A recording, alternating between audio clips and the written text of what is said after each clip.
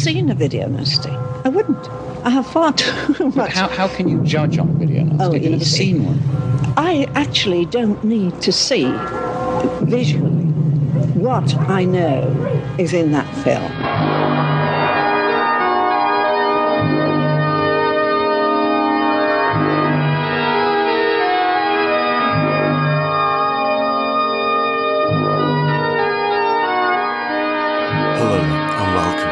Video Nasties podcast. My name's Christopher Brown. You would think that a film which was an exploitation version of The Eyes Without a Face would be a little bit more fun, wouldn't you? Mansion of the Doomed, let's call it by its UK title, Massacre Mansion, also known as The Terror of Dr. Cheney, Eyes of Dr. Cheney, House of Blood, but we'll call it Mansion of the Doomed as that's probably the one it's best known as, certainly in America. Made in 1976. Directed by Michael Pataki, who we'll talk about in a bit. It's really probably in the epic exploitation of filmography of Charles Band, the person who gave us Puppet Master, Subspecies, amongst others, and some films which are not just comedy horrors. A sign of his burgeoning exploitation career. This is early on in the Charles Band produced canon, and as such is available on his streaming service, Full Moon Pictures. You would have thought, though, that considering the glowing terms he talks about this early film in his film production canon, that they wouldn't have just taken a scan from a VHS and lashed it online. But, we can't have everything, can we? They told us death was the ultimate horror. They were wrong.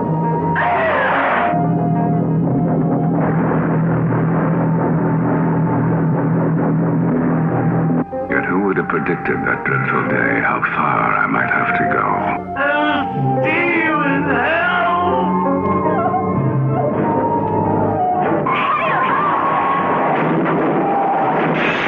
I don't care. The only thing you'd better discover is a way to get rid of those people.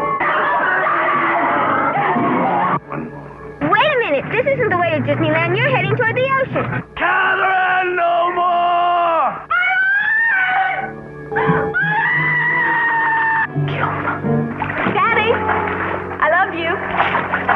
Well, as most of us have, I intend to please people. Let me go. Let me go.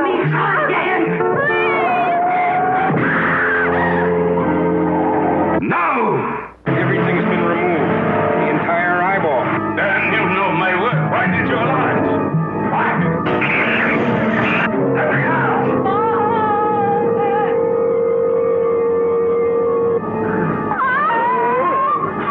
Hey, where are you? You're alive!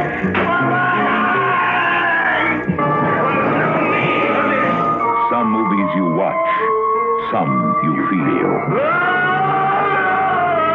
You'll feel Mansion of the Doomed.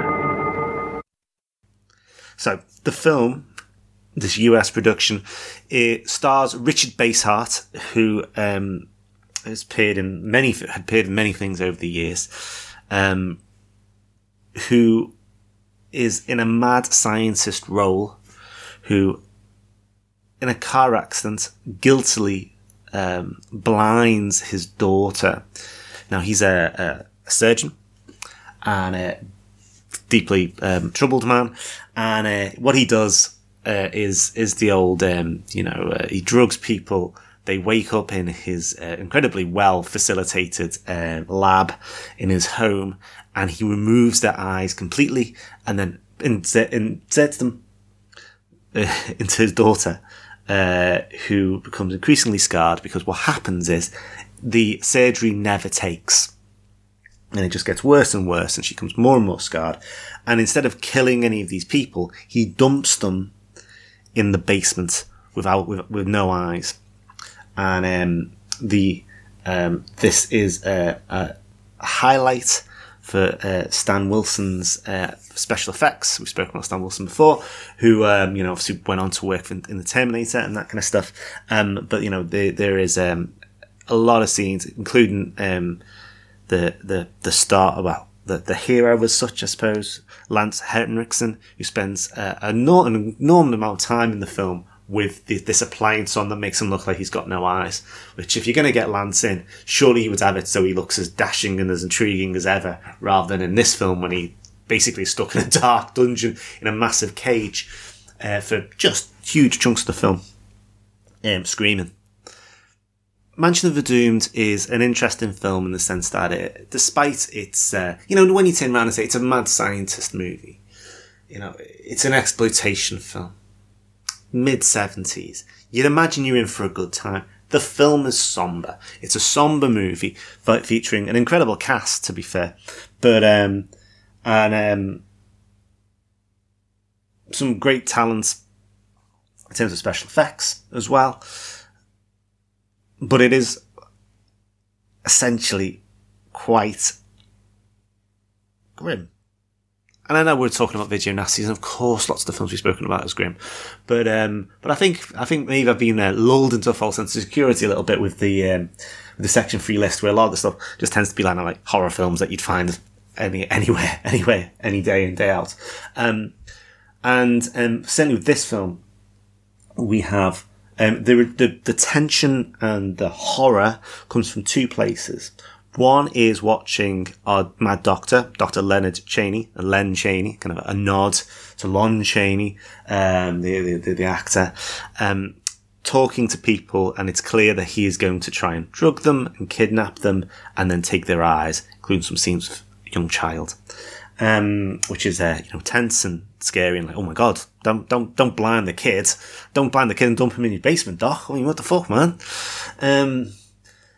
And then there's the flip on that, which is the more torture-y kind of stuff. I mean, he doesn't torture, no one's getting tortured, but they're people, blinded people, terrified, locked in a cell that's electrified, so they don't overwhelm them because only two people doing this, and they sit there kind of screaming, basically, just terrified. Obviously deeply traumatized by the experience. And the film is not short. It's nearly an hour and 3/4. So there's a lot and it gets going probably within 20 minutes. Lance Henriksen's eyes are out of his head probably by the 25-minute mark. I might be overestimating that. And although we don't see him in his cage for a little bit longer. So you get a lot of time of Dr. Chaney kind of tempting people for various different ways to take their eyes, and the daughter becoming increasingly disfigured because of the surgery, and the doctor's continuing to go for it. And the doctor and his wife, Catherine, who's played by Gloria Graham, who we'll get onto again in a minute, kind of just,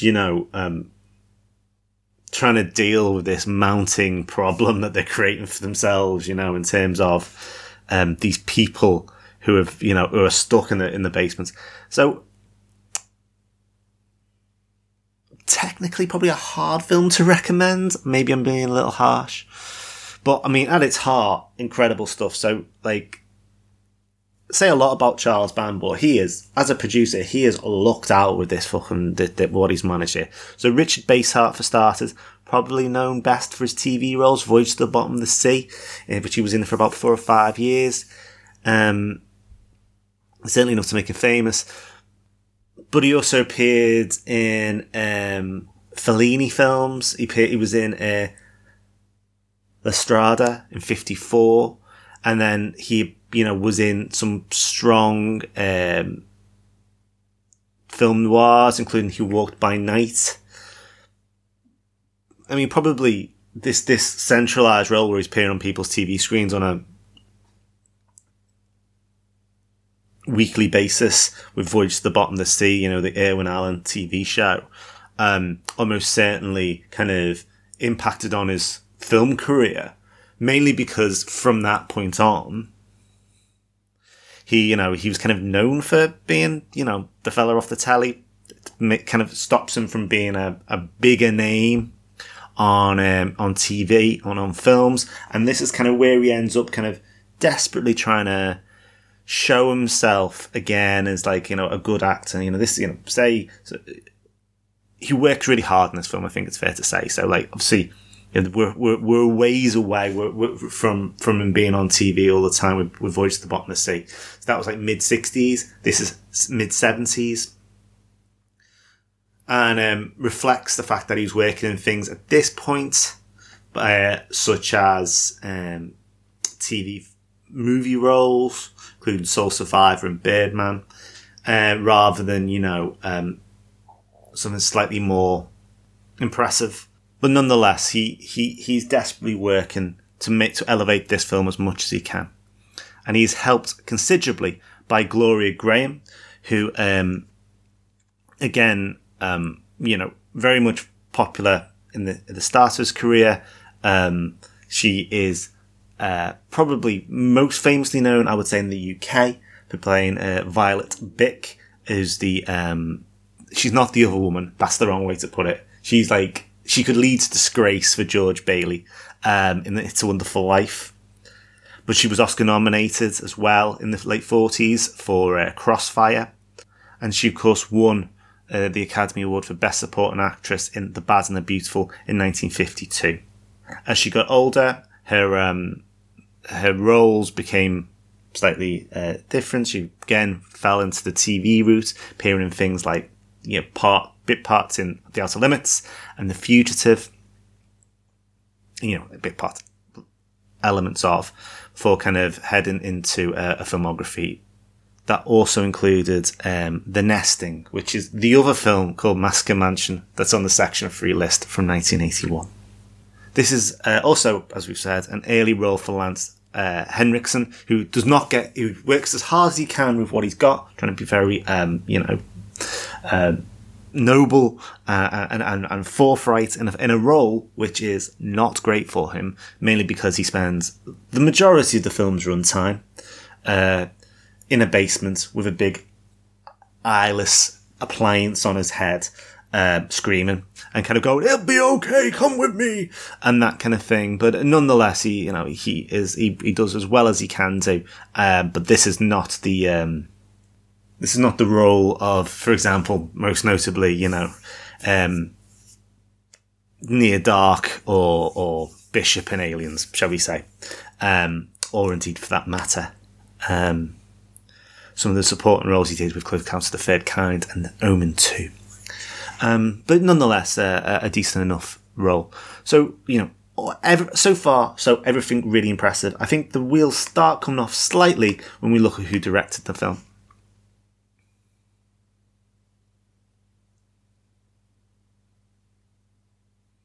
So Michael Pataki was really an actor, to be fair, whose film career worked in all sorts of stuff, including Airport 77, Remo Williams. He's in Rocky 4. He's in Dead and Buried, if we go down the old horror film route, as well as Halloween 4, although that's not that. Not that film, not a video nasty, obviously, but certainly Dead and Buried was, and did occasional bits of directing as well. And this was one of those films, and I do wonder what his thoughts were in terms of, I'm assuming, and I can only guess this, the reason is that, money. Money would be the reason why he directed this. He directed a few films in his career. This, the 1977 version of Cinderella, and an episode of The Hardy Boys. So, not a huge amount. So really, a very strong character actor, in fairness. And written by Frank Ray Perilli, who, again, a mixture of things. He's a writer and an actor. He did write also that Cinderella that we spoke about from 77, as well as films like Laser Blast and Fairy Tales as well. So, a real mixed bag of a filmography.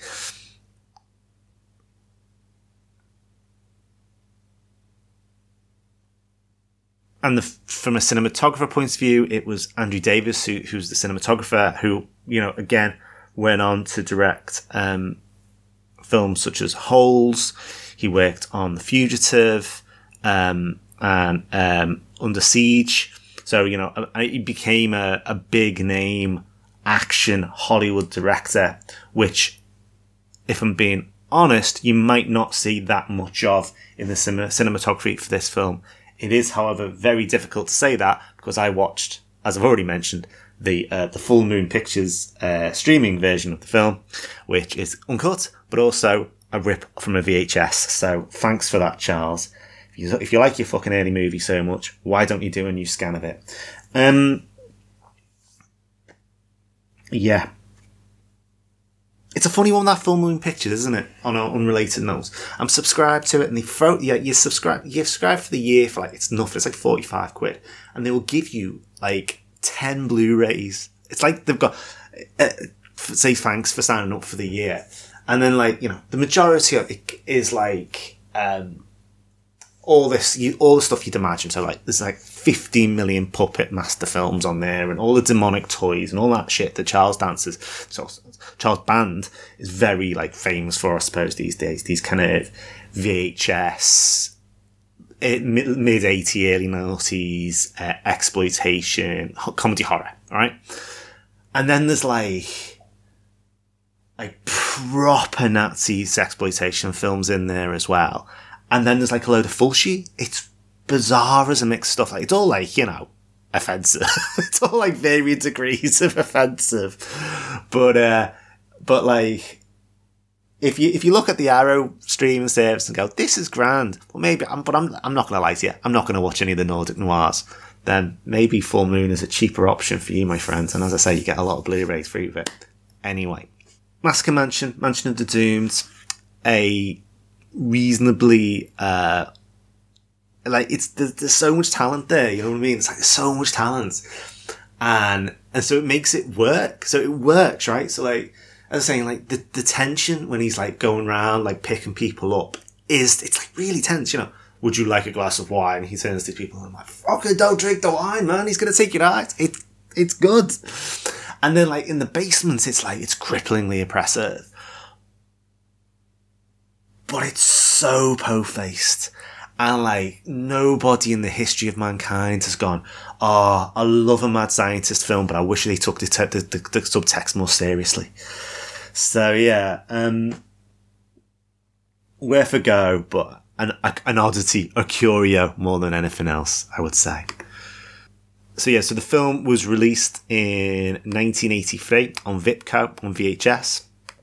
And it had a cinema release as well. It got an 18 certificate. It's an 86-minute cut of the film. And then it's popped up again in 1992, where it got a VHS release, and it popped up again from Vipco, where it got a 15 certificate, which probably feels close to what's actually worth, to be honest with you, despite its tension, etc. It is quite a it's fairly bloodless, to be fair, and that's a 15, and that again is under the title. That was under the title Mansion of the Doomed. So it is out there, but yeah, I mean, the easiest way to get hold of it now is almost certainly just to give £4 to Charles Band and stream a crappy VHS copy over the internet, which you know what? I don't even know if it's that length because they're just a frame rate, to be honest with you. But that is the length it is on there, which is considerably shorter than the VHS. This is 36 Beach Hill Drive.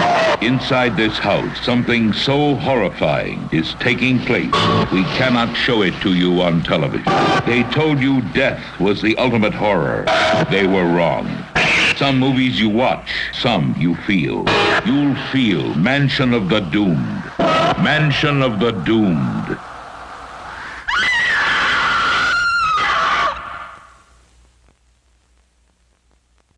Right, so next week, Wes Craven's The Hills Have Eyes. Again, not a film you're going to struggle to get hold of. A classic, I think a lot of people would say.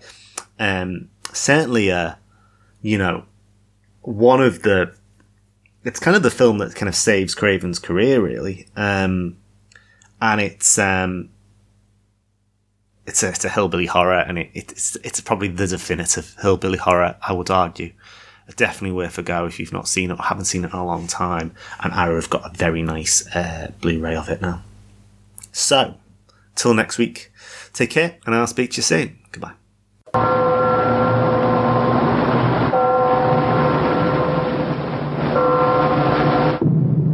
I have never seen a video nasty. I wouldn't. I have far too much. How can you judge on a video nasty? Have you never seen one? I actually don't need to see visually what I know is in that film.